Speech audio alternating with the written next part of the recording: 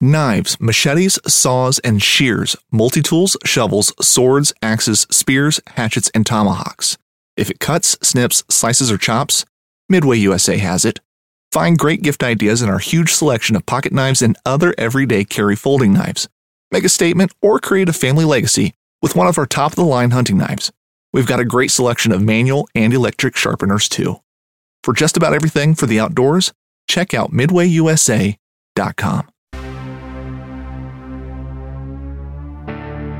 Welcome to Bear Archery's Hunting 101 podcast, where hunters new and old come to learn and find inspiration from stories of hunts gone by. Everyone is welcome to enjoy the outdoor way of life, and there is no better time to start than right now. So let's head into the great outdoors with your host, Dylan Ray.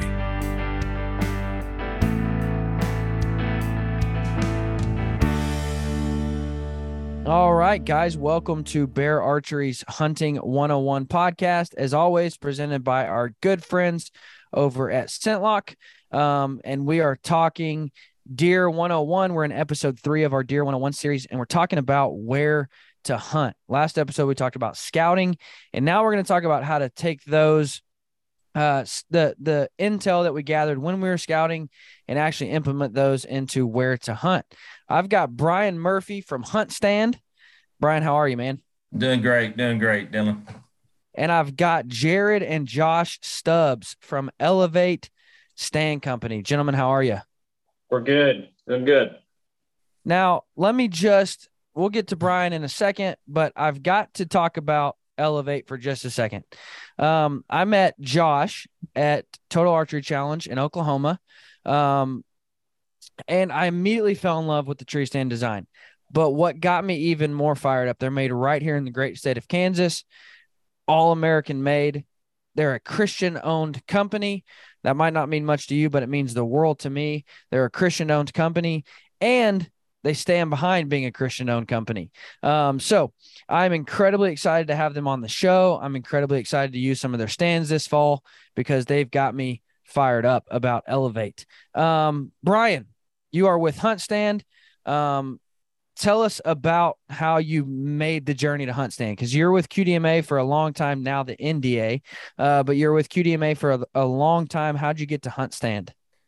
Yeah, Dylan, I was fortunate enough to have a good long run as the CEO of the Quality Deer Management Association for about 23 years. And I spent my entire career in the outdoor and hunting industry, a wildlife biologist by training, so whitetail nut since birth, I think. Got involved with whitetails as a young child and just got fascinated with them. So pretty much been in the whitetail world for the last 40 plus years. And after I retired from QDMA in 2020, I wanted to do something in I guess you say quasi-retirement that still connected me with the outdoors, and particularly whitetail hunters and landowners and land managers. I mean, that's my wheelhouse.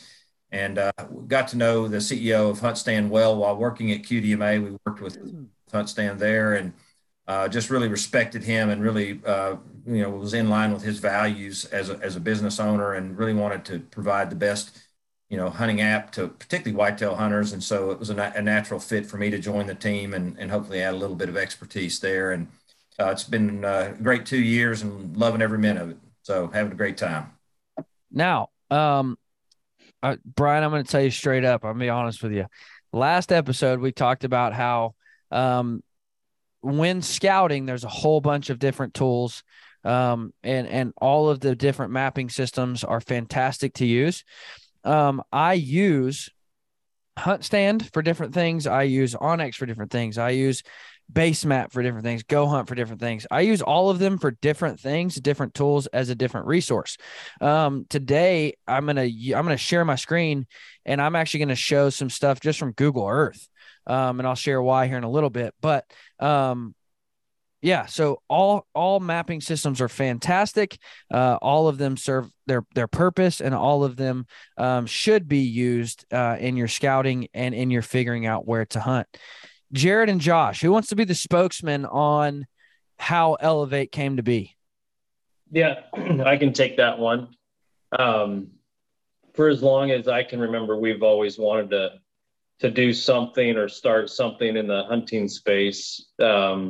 we were born and raised in a family that loved to hunt. Our grandfather taught us how to waterfowl hunt. My dad was a big game hunter and would, before we were born, spent quite a bit of time in Alaska and had shot moose and bear and stuff like that. And we grew up, watching basically slideshows that my dad would put on when we had guests over, and we'd see all these awesome places that he had been, the awesome animals that he had taken. And so then I turned 21, I think, before I actually started deer hunting. But I started my career, both of us started our career. I'm just a little bit older than Jared, so I started there first, but it was Alcoa Aerospace Center. And so I spent the first 14 years of my career in aerospace, and Jared spent like 20 years in aerospace. But I've always run plants, and still run a plant today. But that's always, have loved production and just how things work. And so when we got the opportunity to start Elevate, it was just kind of a no-brainer, and it was just kind of a blank slate on being able to start the company, and it's just kind of taken off from there. So our idea was always to bring more options to the market, lightweight options. One of the things that really kind of flipped in my brain was, 2020 hits, and all these tree stand companies that have product coming from overseas, they just weren't in stores, and you could see the supply chain issues. And I just thought that was kind of our cue. It's like, okay, maybe we should really, start thinking about this. And then it became an option, and then we turned it into reality. So very cool. Now I want to start with broad spectrum where to hunt. You have to start with finding property. That's the biggest thing, is where am I going to hunt? Am I going to go public? Am I going to go private? If I'm going public, how do I find public ground? Or if I'm going private, how do I obtain access to hunt private ground? If I'm going public, where do I even know when to hunt, how to hunt? All of those things play a role in this. Now, I want to start with Jared and Josh, because here in the Midwest, it's a lot harder. In my opinion, I grew up in the South, which we'll get Brian's take on this here in a minute. I grew up in the South, and land access was a lot easier to obtain. But here in the Midwest, without going on a rant, I lose ground every year to some guy in Texas paying 3 times what it's worth. And so it's just difficult.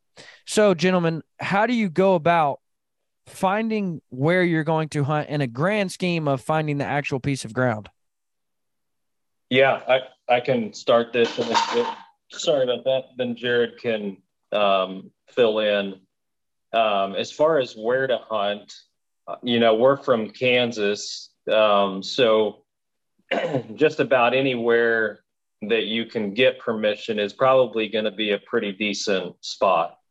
Now, it's not every spot's going to have 180 inches, but the things that I'm looking for is, since Kansas is not known for a ton of trees, especially in South Central, I'm looking for cover first. If it's got cover, food, and then water is just an added bonus. But that's what I'm looking for when I'm going to ask for permission, which I personally like asking permission. I got my turkey slam this year, did all 4 birds this year, and we went up to Nebraska, and we hunted the little bit of public that we could find, but it was mainly knocking on doors. We'd see some birds, we'd go get permission, and then we'd hunt them the next day or maybe that afternoon. But that's typically what I'm looking for is food, cover, and water if you can find it. Obviously, in Kansas, especially this year, water's been a rare commodity. Oh Lord. It's been a bad summer. So Now, I don't want to get off topic because we want to talk Yes. about where to hunt. But Yep. have you guys? This year's my first year doing it. Have you guys ever done water holes for whitetail? Absolutely. Yep. Yeah. On No, I became so passionate about it this year. Yes, yeah, I've been very passionate about it. We own property, we lease some property, and then we're always, trying to find new properties by asking permission. But on most of our really good spots, we either have, 150-gallon tubs that we fill up with water, or I put in a pond on one of the spots that I ended up killing that elk last year. That wouldn't have happened if I didn't have water there. Yep. And to speak to what you said earlier, we've lost out on quite a bit of ground as well. The land that we grew up hunting, places like that, most of that, we ended up losing to either out of state or outfitters or just other people. Right. So it does become difficult. And that's why kind of every year we always have our eyes out for different spots. Just, as we drive around and things like that, looking for different areas that look good, just because you never know when you might lose some of your property. One thing I think has been lost upon people is the art of how to ask permission. We find their phone number on Onyx and we call them, or Yep. I don't know if HuntStand gives phone numbers, but we obtain their phone number somehow and we call them. They have no idea who we are, where we're from. They don't know us. But if we walk up to their door, first off, look presentable. Don't come from your last kill and your pants are covered in blood and you've got turkey feathers all over you. And don't walk up to a door like that and knock and ask for permission to hunt. Look presentable. Walk up, introduce yourself, tell them where you're from, tell them what you do for a living, tell them a little bit about yourself. Hey, listen, dads, take a cute little kid with you. It helps. And I'm not meaning to be funny, but it shows them. It shows them this guy's a family man. He's not out to party on the land and whatever. So make yourself look presentable. Listen, I've gotten more permission than I ever could have dreamed of just by saying, what can I help you with on your land? Can I come in and mow for you in the summers? I noticed the bank around your pond never gets, would you like me to take care of the bank of your pond? I can help you bale hay. I can help you, whatever. And that speaks volume to those people because you're showing them, I don't want to just take from your land. I want to invest in your land. I want to help you make your ground better.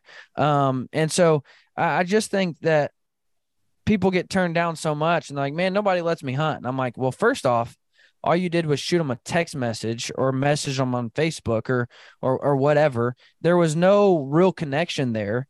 But if you show up, you look presentable, you speak kindly, and then you get a lot more permission. So I think that's just lost upon us. Brian, how do you go about? Listen, I ask you this because I truly believe it is completely different finding ground in the South.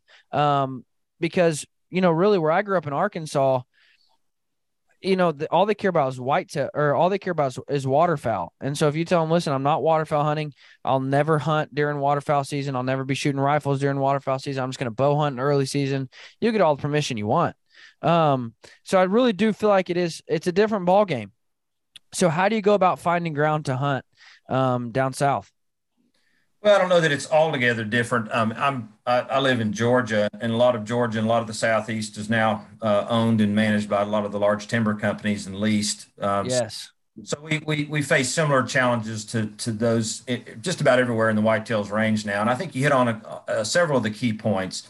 Know the landowner's name, front up in person, like you said, bring a spouse, a child, a dog.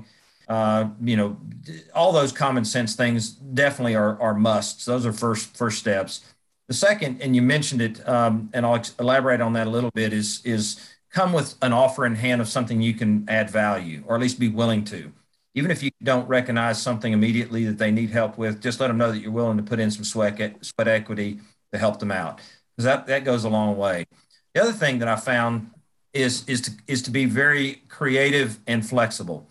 And so, in fact, I had a bet with a friend of mine a few years ago here in Georgia who was lamenting on the fact that you can't get free by permission access anymore. Those days are gone. And I took the bet and said, I bet I can.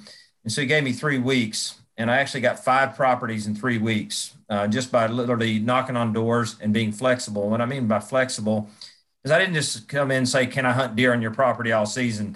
Will you allow, some hunting, bow hunting, just weekend hunting, just weekday hunting? Can I start and only have a few weekends a year? In other words, just chip off whatever piece, whatever excuse. I had one example. I had a landowner who, I asked if I could deer hunt. And he said, well, no, my wife likes to ride horses on the weekend. I said, well, what about during the week? Well, she doesn't like the idea of guns. Well, can I bow hunt during the week? But I had 350 acres of prime bow hunting land all to myself during the week. And it wasn't long before I gained their confidence to occasionally rifle hunt the property as well. Had the property for a number of years until I actually moved out of the area. So a lot of that is just having a second and a third and a fourth tier response ready in your head. As long as you're willing to make those sacrifices, just get your foot in the door. That's the first thing. Now, when it comes to finding, land in general, I get asked this, I probably had hundreds of questions over my career.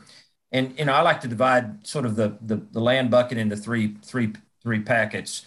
One is the free by permission land we've talked about. And that's just getting, using the Hunt Stand app or another app, getting landowner information ahead of time and fronting up during good hours. Don't come at 5 o'clock in the morning or 8 o'clock at night. Try to front up during, what they would be a normal work day for a farmer.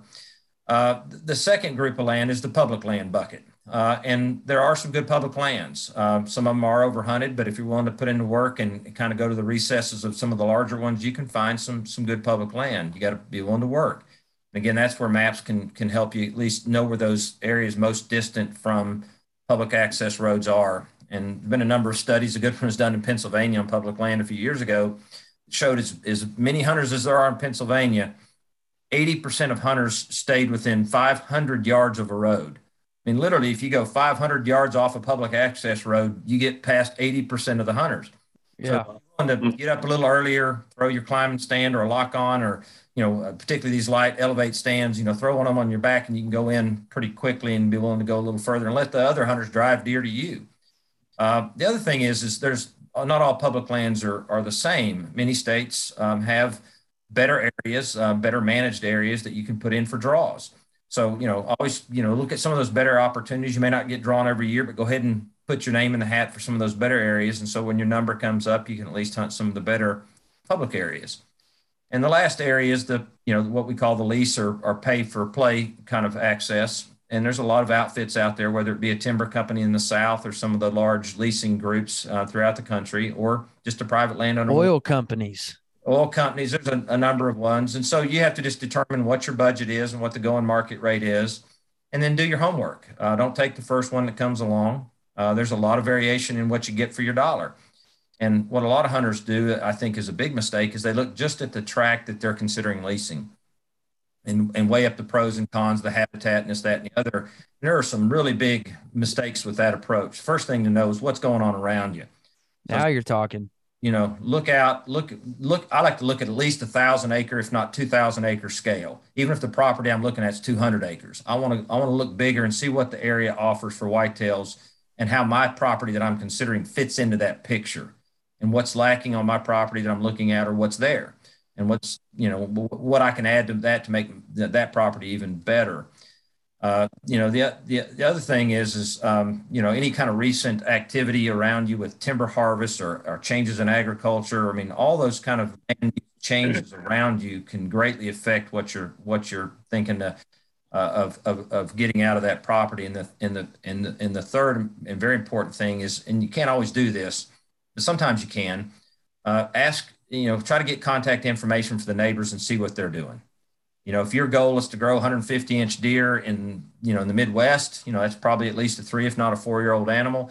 If all your neighbors are kind of doing the same, you probably got a pretty good chance, even on small acreage. However, if you're surrounded by brown and down crowd, you can really battle until the cows come home and be very dissatisfied with the outcome. So know what's going on around you. Think 1,000, 2,000 acre scale, not 100, 200 acre scale.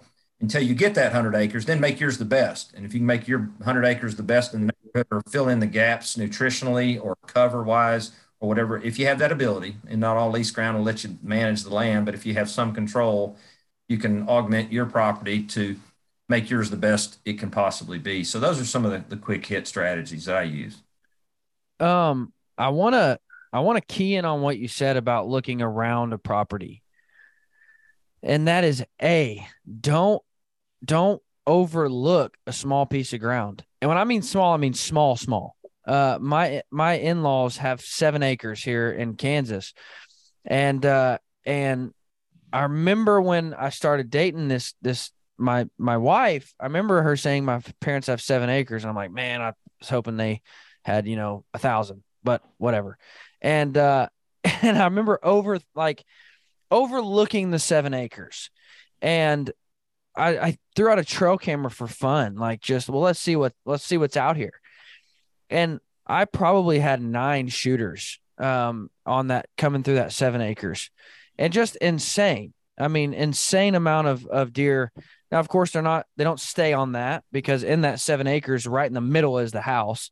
So like I can literally see the house from anywhere I'm hunting on 7 acres, but around it is all phenomenal habitat, and the deer come into that 7 acres and cross that 7 acres, and it has produced some incredible hunting over the years. Now, one other thing I want to point out, I'm going to see if I can share my screen here. This is going to be kind of my subject property that I want to talk about where to hunt with. And like I said, I'm going to use Google Earth here. This is, I don't know if you can see. So this quarter section is a quarter section that I have permission to hunt on. Yes, the southern border of that property is the Oklahoma line, which sucks because Oklahoma rifle season starts 2 weeks earlier than ours. So I'll be bow hunting and hear rifles going off on the Oklahoma side of things, which is fine. I got a phone call from a gentleman, and I'm going to paint the picture of this property. I got a phone call from this gentleman, and he said, I've got a piece of ground, but it's nothing special. If you want to hunt it, you can. And I'm like, okay. So I drive out here and I look at this piece of ground, and I'm like, I don't know why you would say it's nothing special. Because I've got a heavy creek that runs here. This is all down here. This is all super thick bedding area. So I've got a creek with super thick bedding area and a tree line that comes right up into what's always planted. So this is always planted beans or winter wheat or something. And so I said, well, yeah, dude, I'd love to hunt it. And that's another thing. That guy was looking at his quarter section thinking there's nothing on this property that's going to be fantastic for deer hunting. But when you look around it, everything is fantastic about deer hunting. And so this piece of ground here, I put up a trail camera, and I had, I could show pictures all day long, but there's probably 2 180 plus deer on this property. Phenomenal hunting. So, this goes to show, and I'll bring this back up here in a little bit, but that piece of property is the prime example of don't just look at the property that you're going to hunt. Look at what's around it, because when you pan out on that, it becomes phenomenal. Before we move on, before we dive into where to hunt on your specific property, I got to give a quick thank you to our friends over at Three Rivers Archery. Three Rivers is your one-stop shop for all things traditional archery. They are the largest in the country of in-stock traditional archery equipment. They also, my favorite part about Three Rivers Archery is their expert advice. No matter what, whether you're going to shop with them or not, they are the smartest guys I've ever talked to about traditional archery equipment. I call them and bug them all the time with questions, and they're like, I can hear them in the background, like, it's Dylan, who's going to get it? And they're arguing over who has to talk to me, but I bug them all the time. They're fantastic to answer all of my questions on arrow tuning or what rest I need, and they know the equipment because they use the equipment. Guys, I would highly recommend you to check out Three Rivers Archery for all of your traditional archery needs. Okay, so we've got our property. Whether we have gotten free access to ground, whether we have leased ground, or whether we've decided to hunt an area of public ground, we figured out where we're going to hunt. Now, again, we talked last week with Brian Grossman of the National Deer Association on scouting. So we're going to kind of skip the scouting process and dive into the opening day of season. Where am I hunting? Type situation. Now, of course, we're going to mention scouting because our scouting plays a role in where we're going to hunt. But Josh, Jared, when you found your piece of ground, it's the week before opening day of season. How do you decide where you're going to be sitting that morning? Go ahead. So one property that comes to mind, the first year, I think one of the first years that I hunted it, after we had picked it up, I picked a spot that I saw a lot of footprints basically on the road, and I picked a spot that I could see the road from, but it was just a heavily trafficked area. I hunted that spot for a year, and then we ended up moving back further into the property, kind of in the middle of the section, found a better spot. But that was, ultimately, when we first started hunting it and not knowing, where exactly the deer were or things like that, that's where I first hunted. One of the other things that we look at is, in Kansas, like Josh mentioned, sometimes it's finding a tree that you can hunt out of. Bingo. It's not always the easiest. Some spots have a lot of trees, other ones don't have very many, and so you're kind of limited to where you can hunt on those. But then it's also finding that tree that's in a good spot with the general wind direction of Kansas. There's sometimes where you may pick a spot and you can only hunt it a couple times a year just due to the wind direction that we have each year. So that always plays a pretty big part into it as well. Yeah. Yeah. As for me, the first thing I'm going to do is check the wind. We have a lot of preset stands that are pretty good spots, but then obviously owning a tree stand company, we, have a lot of tree stands laying around that we're ready to move if we need to. But the first thing that I'm doing the night before, and then again in the morning, is checking the wind, checking the approach. If I can't get in to the spot without getting winded, I'm just not going to hunt it. I absolutely hate getting winded. And so I might walk, what should be 5 or a half mile walk in. I might walk a mile or 3/4 mile just to get in that spot without, getting busted. But that's what I'm, looking for. I'm strictly a wind guy as far as hunting. I rarely hunt a spot unless the wind is going to be good. Josh is also left-handed and I'm right-handed, so he tries to pick trees where you can only shoot out of as a lefty, and I try and pick the ones where you need to be a righty to shoot out of it. So that comes into play sometimes as well. Yeah, there it is. And one time David Blanton said the best stand is the one with the best wind. Yeah. What he meant by that, and listening to the whole conversation, we all have that one tree stand where we're like, this is where it's going to happen. Like, this is it. And we find ourselves hunting that even when we have a bad wind, because we're like, well, this is where he's been showing up. This is where it has to happen. But if that stand has a bad wind, all of a sudden that's your worst stand.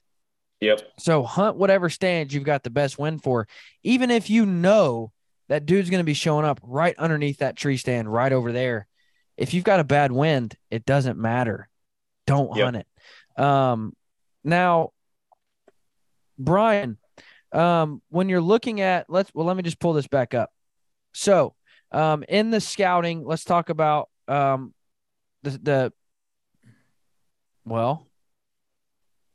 can you guys see that yet? No, there we go.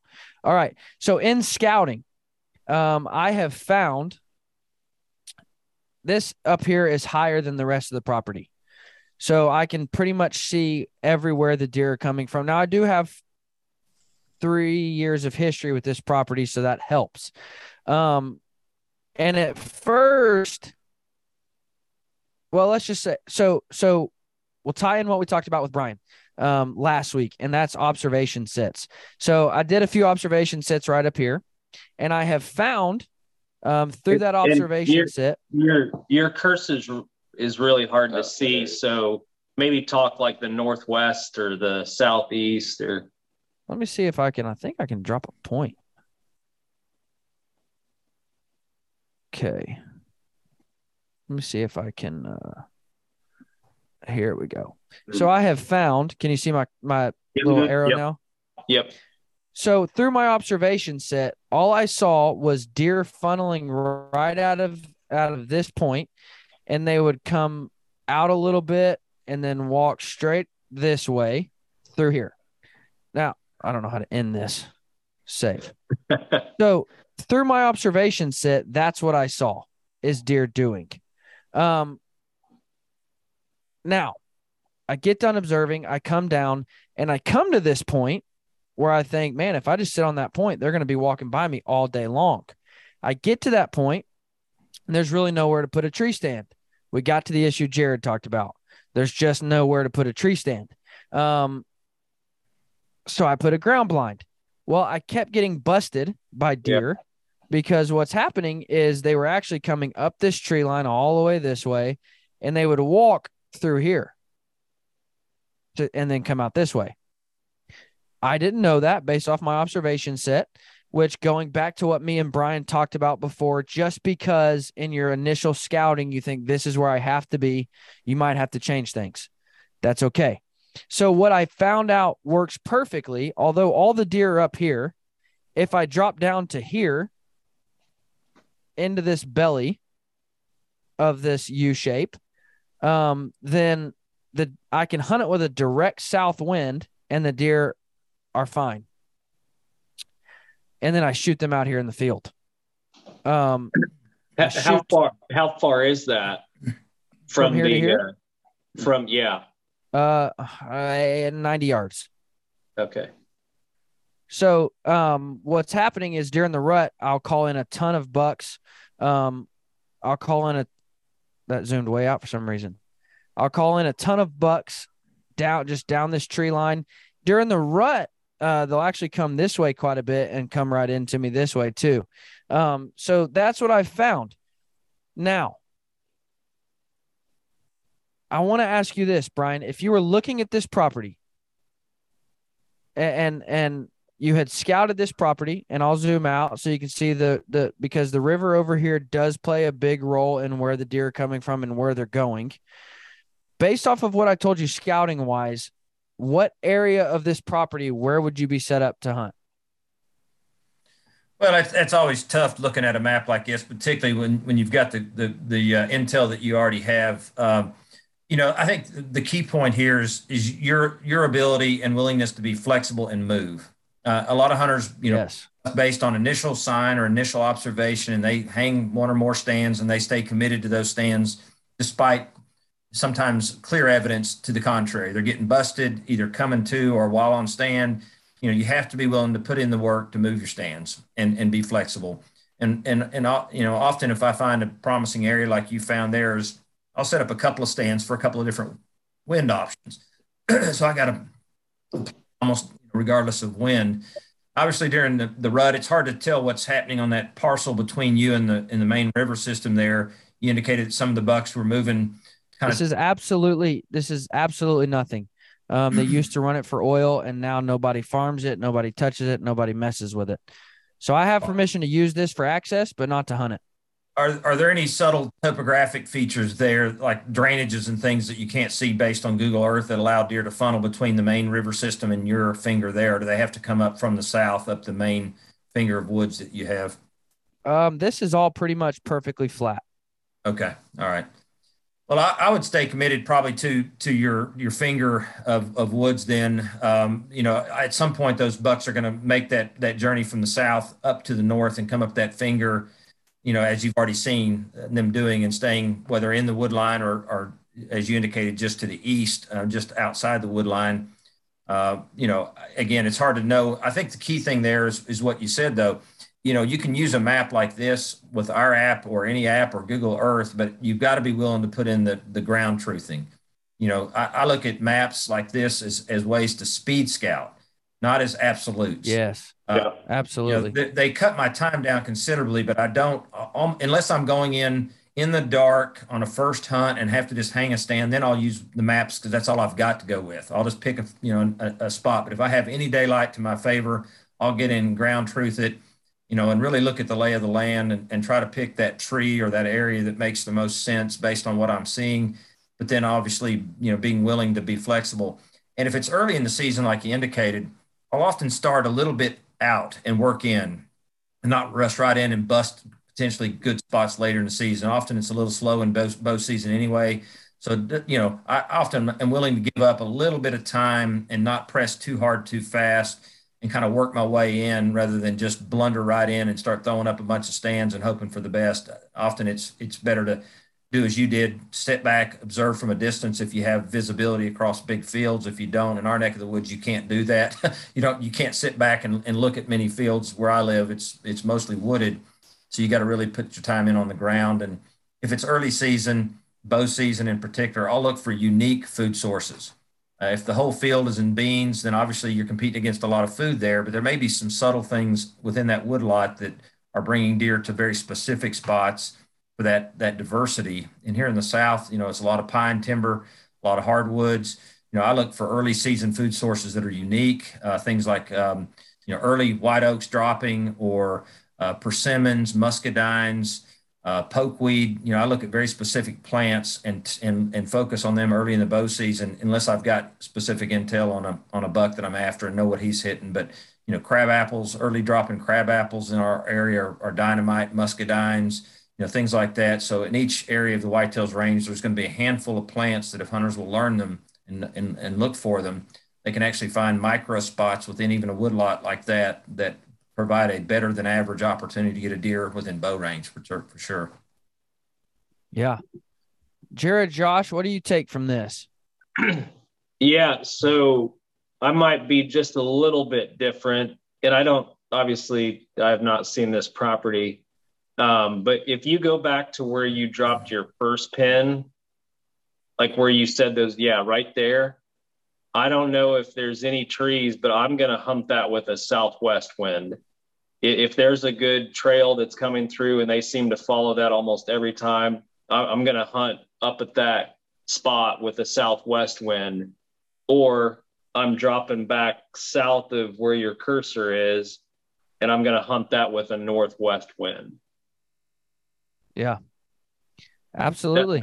That's personally what I would do if I was hunting that spot without seeing it on the ground.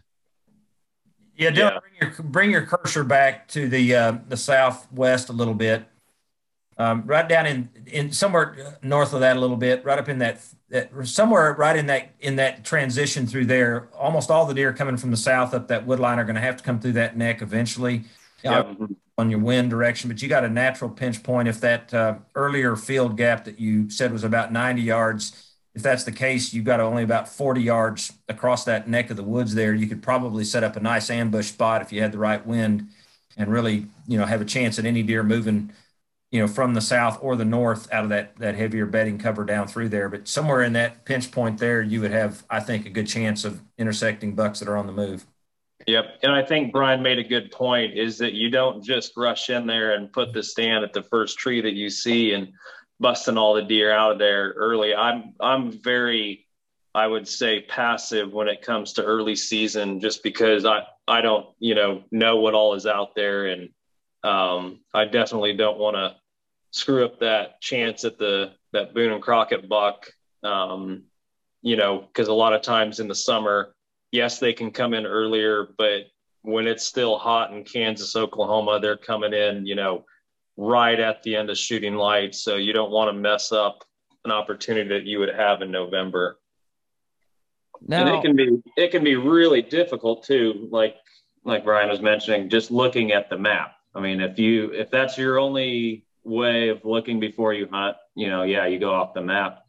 But until you get in there and see what type of trees are in there and how those trees look, I mean, we've set up in spots where we thought it was going to be a really good spot, and that tree just was not in a good location in regards to where the deer were coming out, how the deer were behaving when they came out. Yeah. Maybe that was a spot that they automatically look into when they come out of an area. And so then, it may look good on paper, but once you get in there, it really isn't. Now, let me make note. The reason that these three boys are on this podcast is because every single one of them have said, I haven't had boots on the ground, but just by looking at this, if you have a guy tell you, and this is, I'm speaking to the beginner, if you have a guy tell you this is absolutely where you need to hunt right here put a tree stand right here, don't even listen to them, because they might be correct, but they also might be way off. And that's how we get stuck in our head.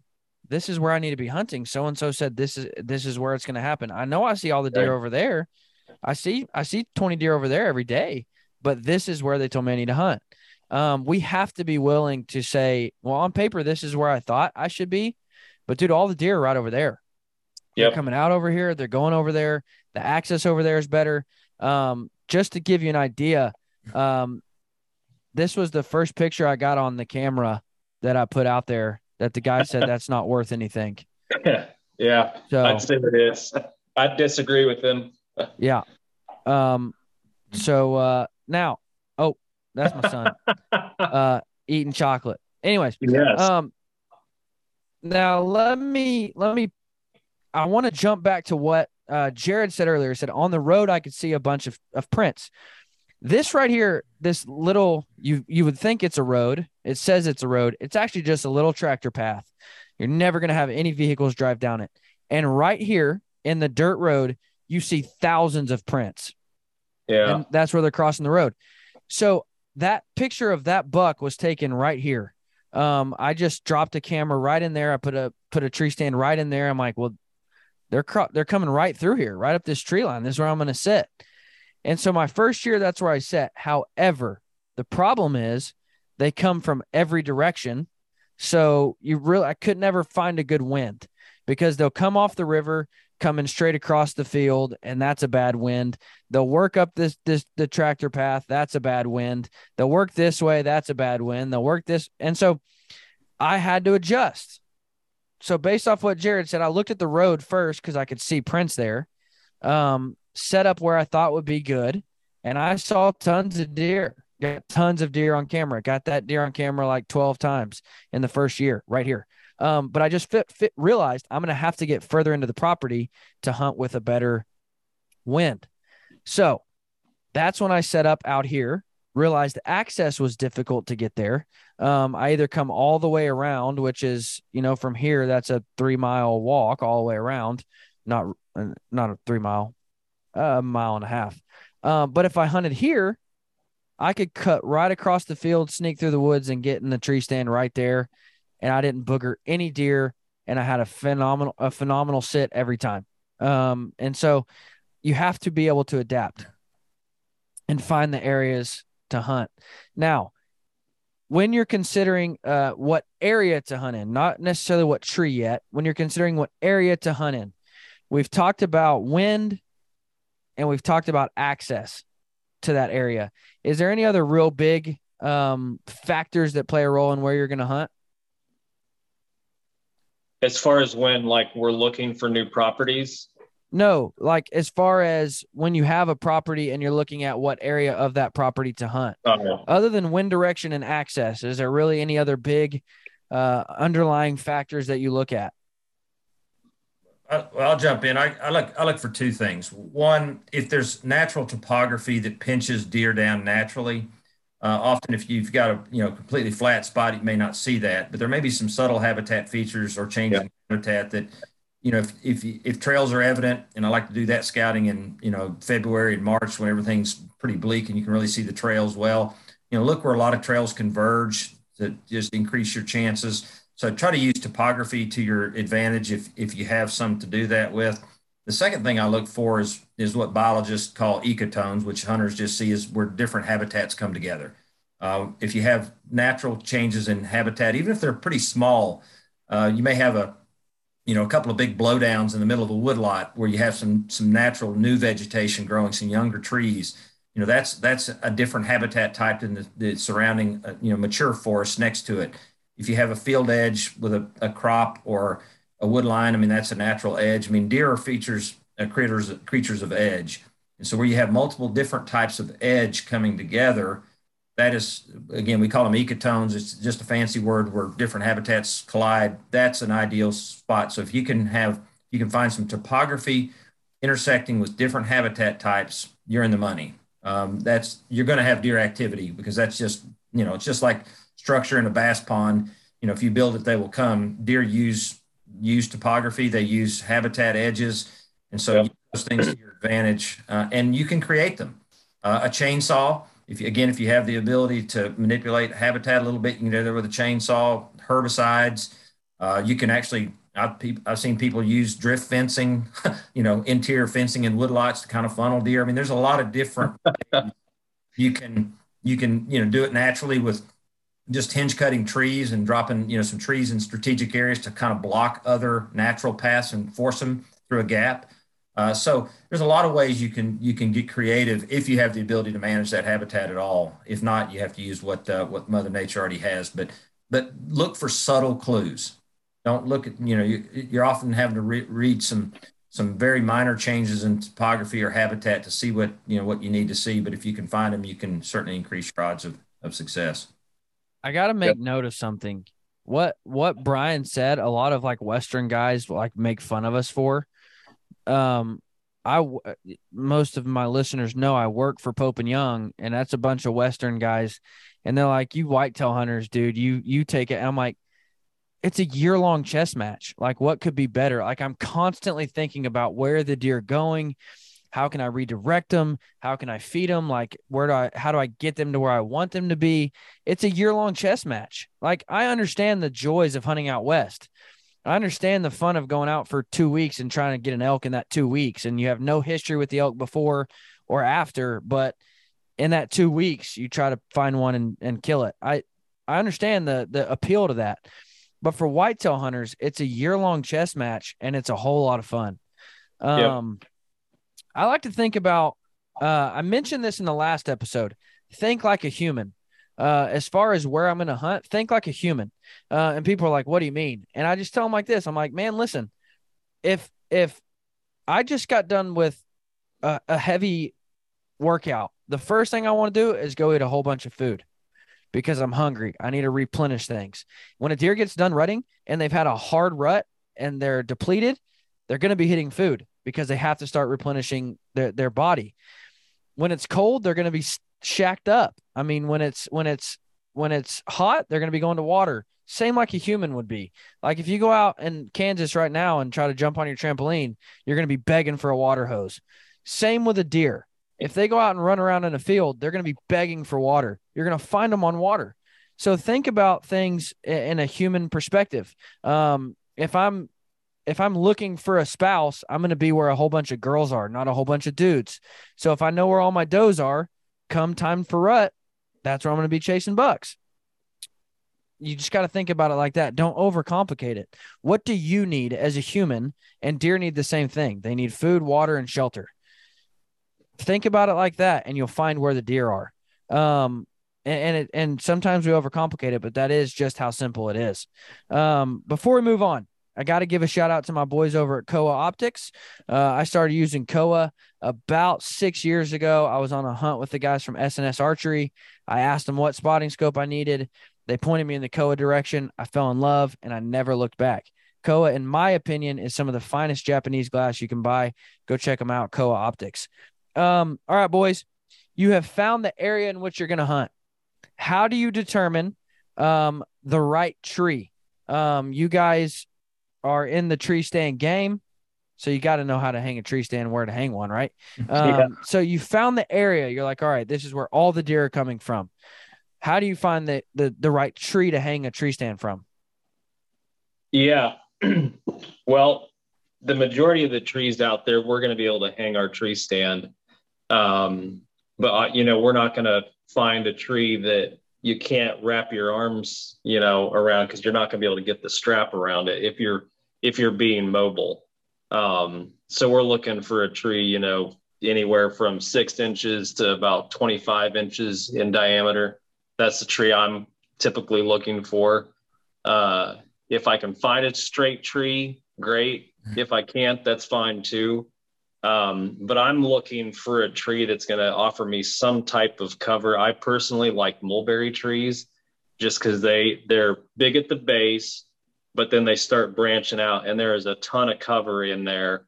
And I'm usually facing my tree stand away from the direction. So I'm going to have that tree in between me and where the deer are coming. I'm also going to not try to put it directly down the path, but I want to be off to the side because obviously deer are going to see movement. Unless you're superhuman, you're not going to be sitting still all of the time. So you don't want to be directly in line on that trail where there's deer coming. But that's typically what I'm looking for. I'm also looking for, if possible, backdrop to where I'm not, just lit up by the sky, but that I've got other trees behind me. Because you can have the perfect tree and you can have the perfect trail and still get picked off every time, right, if you're sticking out there like a sore thumb.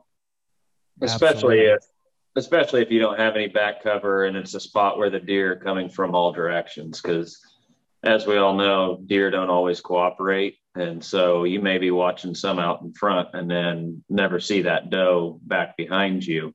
And if you don't have some type of cover to cover and conceal your movement.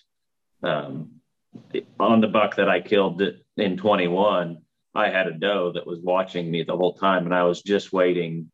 I knew at any second she was going to blow and he was going to be gone. Thankfully, she never did, and I was able to kill him. But, that was a case of she was behind me and I didn't have enough cover on that spot, and she busted me. Yeah. Brian, are you a blind hunter or a tree stand hunter? A little bit of both. I use everything that there is, from ground blinds to climbers to lock-ons to box stands. I mean, it just depends on the property and the setup. I mean, the last couple of years, I've actually gone old school more and went back to the climber just for the flexibility. I thought I'd gotten too old for it, but I just realized how much I was missing to be that flexible. In fact, the buck I took last year in Kentucky, a beautiful buck. I knew the property pretty well and had hunted it before, but knew that this particular area had been logged recently and it was the best habitat on the property, but there were no deer stands in that section. So I went in old school and ground truthed it and found some spots and had one of the best hunts of my life and took a beautiful 140-inch 8.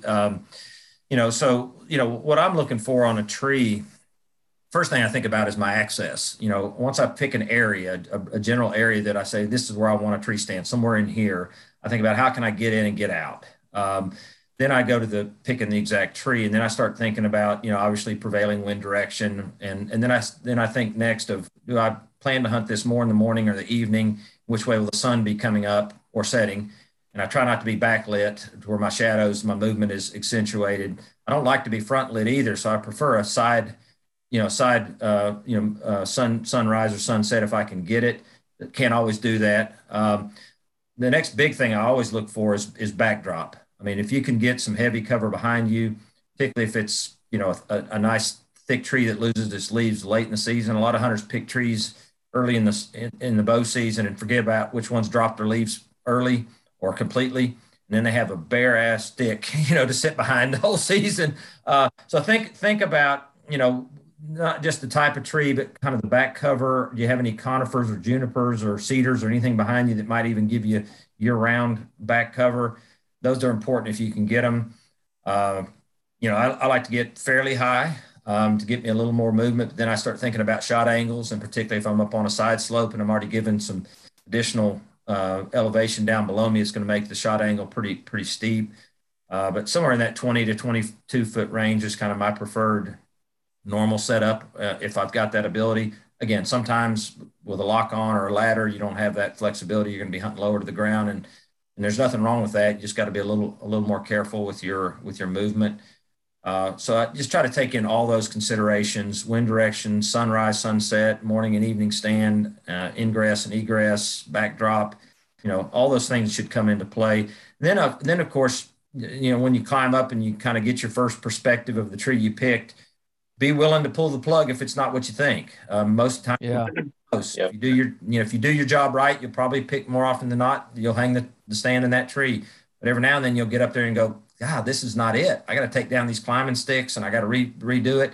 But if it's not right, it's not right. And so, adjust. And sometimes it's 10 or 15, 20 feet away. You can find another tree in our part of the world, at least, a lot of trees to pick from. And so just be willing to keep looking until you find that tree that gives you that shot. And think about, obviously, if you're a bow hunter, the shot distance to the most likely spots the deer are to move through, and don't put it at a distance that you're not comfortable taking if the deer comes. So all those things should come into play based on your own skill and obviously the weapon you're using, bow versus gun. You can obviously sit back a lot further off the area if you're gun hunting. And that is, I talked about this last episode on the scouting episode. So many guys just fully commit, and this is where I'm hunting. This is the tree I chose. This is where so-and-so told me would be the best place to hunt. This is, on paper, this is where I need to be hunting. And then they don't make the most of their hunts. And, next week we're doing an episode on hunt prep, how to prepare for a whitetail hunt with the guys from the Hunting Public. And that's something they do very well. Is sitting in a tree stand. They see all the deer moving over there. They'll immediately get up and in the middle of a hunt and change trees and change areas and go hunt somewhere else. We have to be able to adjust. We can't just stick to our guns and say, here's the biggest problem. We talked about this in the scouting episode too, is hunting memories of a property. Well, last year they were all coming from here. Well, now they're not. Like, now you have to move.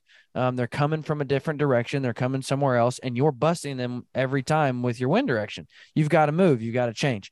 So that's my biggest tip is be fluid, be able to adjust.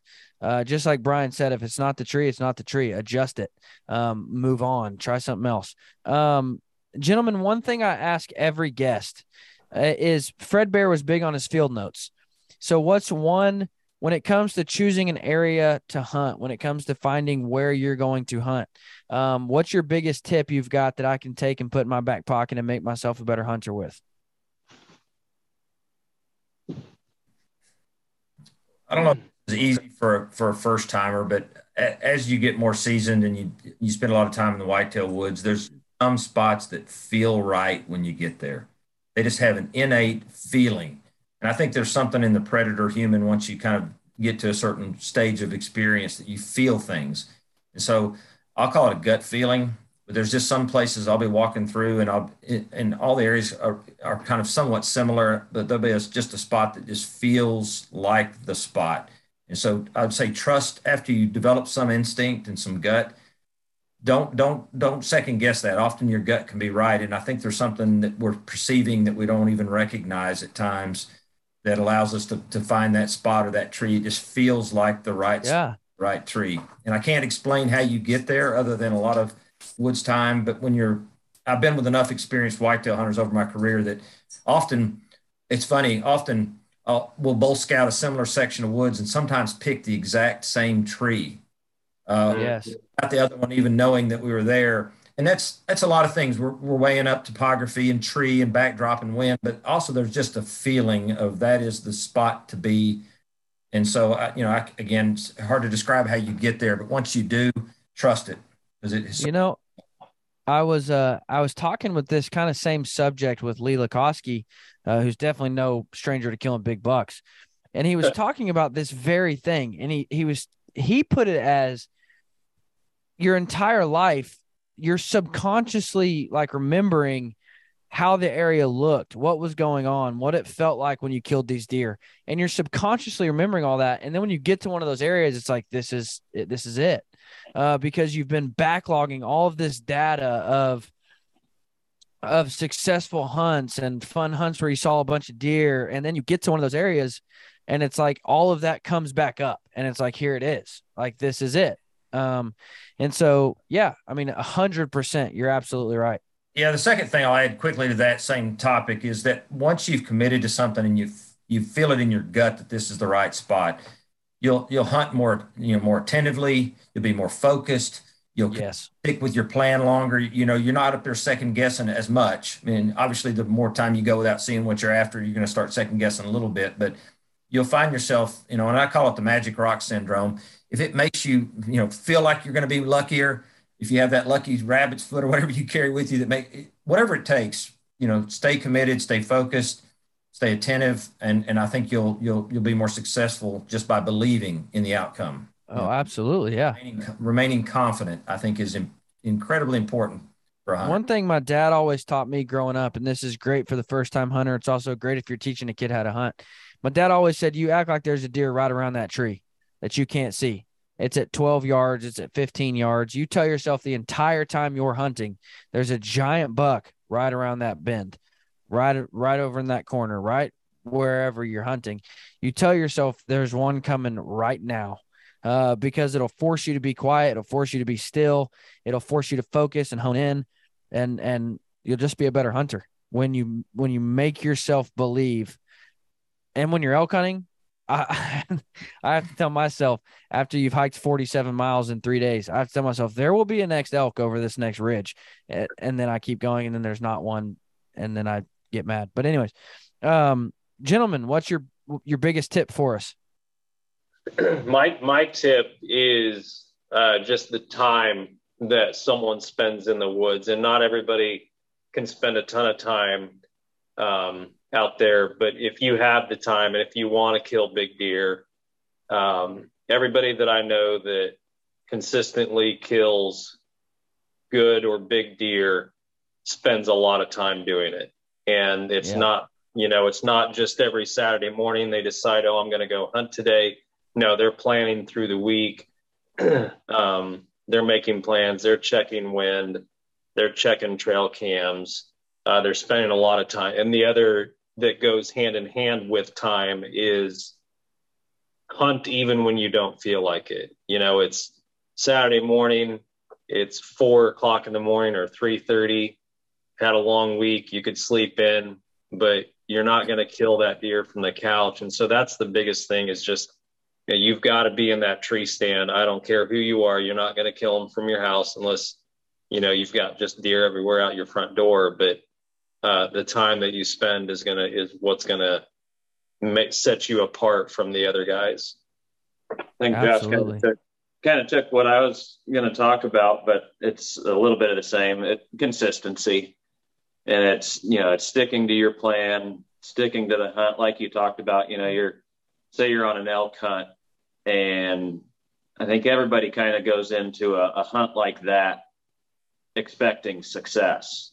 But by day 5, day 6 or 7, that confidence starts to dwindle. But what keeps you in there is the consistency. We were up in Alaska for a caribou for Josh in 2015, and we flew in on a Friday evening. We didn't see him until the following Thursday.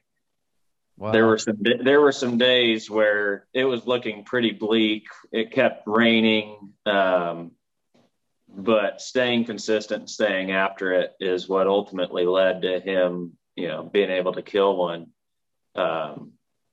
But that Thursday morning, we were not feeling real confident about. Right. At that point, I think we were thinking, man, are we even going to see a caribou, let alone be successful or not? So, yeah.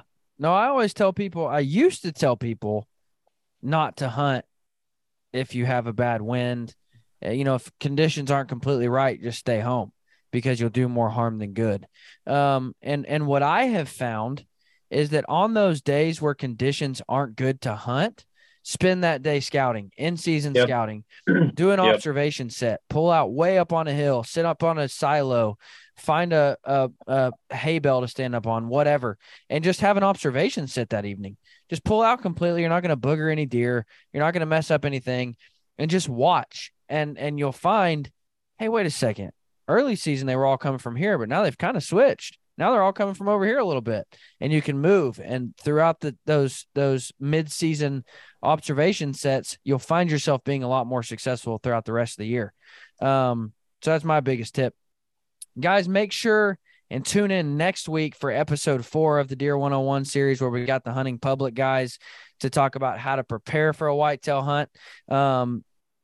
Jared, Josh, where can they find Elevate?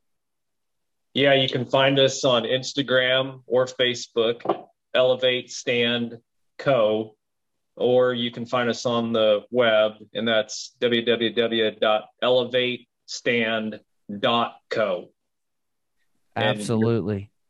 And then you can also, you can reach out to us on Instagram, Facebook, Messenger, and we'll respond to you. Now, guys, I don't want to get too preachy here, but support American-made companies. Support American-sourced products. And this is where I don't want to get preachy. Christians, support Christian-owned companies. Don't give your money to other companies that you don't know where in the world it goes or how it's used. Support Christian-owned companies, somebody that I can trust in supporting. So use American-made products, American-sourced products, support Christian-owned companies. These guys are absolutely phenomenal. Again, I met Josh at a Total Archery Challenge and just immediately knew these are the type of guys that I like to surround myself with. So, guys, go check out Elevate. Go check out Hunt Stand. Brian, where can they find Hunt Stand? Oh, it's real hard. Huntstand.com. There you go. There you go. It's worth noting, too, that Hunt Stand is 100% American, North American. We do have one Canadian on team, but that may not sound unique, but a lot of app companies, most of them offshore all their tech overseas. Yeah. So a large portion of the tech that many of the other app companies use is offshore. Ours is 100% U.S. So we are all North American as well. So I'm proud of that. Absolutely. Very good. Guys, thank you for listening. Y'all have a great week. Again, make sure and tune in next week for episode 4 of the Deer 101 series. As always, I want to share in your success. So if you get lucky this fall, make sure and send me in your photos. I would absolutely love to see them and celebrate your success with you. Thanks for listening. Y'all have a great week.